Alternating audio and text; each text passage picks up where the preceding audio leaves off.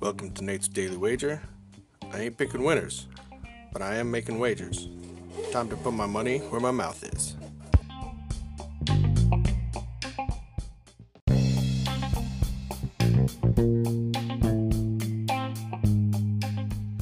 This is Nate's Wager for August 7th, 2021.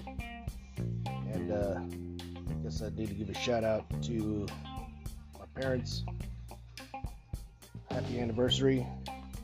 40 years together. Damn. That's a long time, man. Alright. Now, let's acknowledge what happened yesterday. And that's that the game went against the system. Now, we know the system's solid.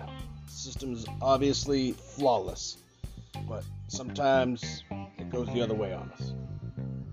But today, I'm looking at some MMA fights. We got UFC 265 and going straight to the top of the card.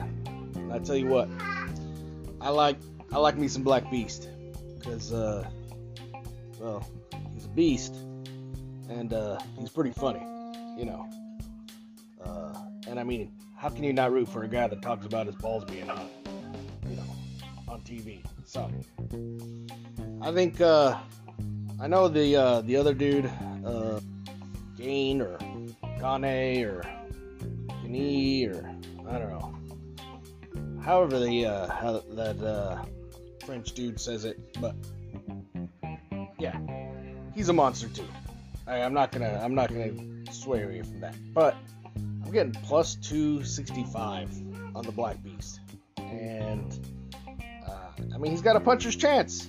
Like you know, until he's out, he's got one punch power. So that's what we're going to go with. So we're going to take Black Beast at plus 265 and tonight's UFC 265 action. Is anything better than that? Pound it. That's my pick, and I'm sticking to it. Oh, quick update. I'm actually able to get it at plus 280 now. So people are going the other way. So you got to jump on this. Pound it.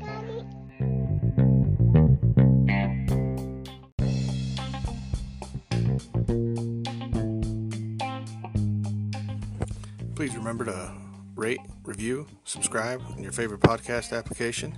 Tell me how much I suck or how much money I'm making you.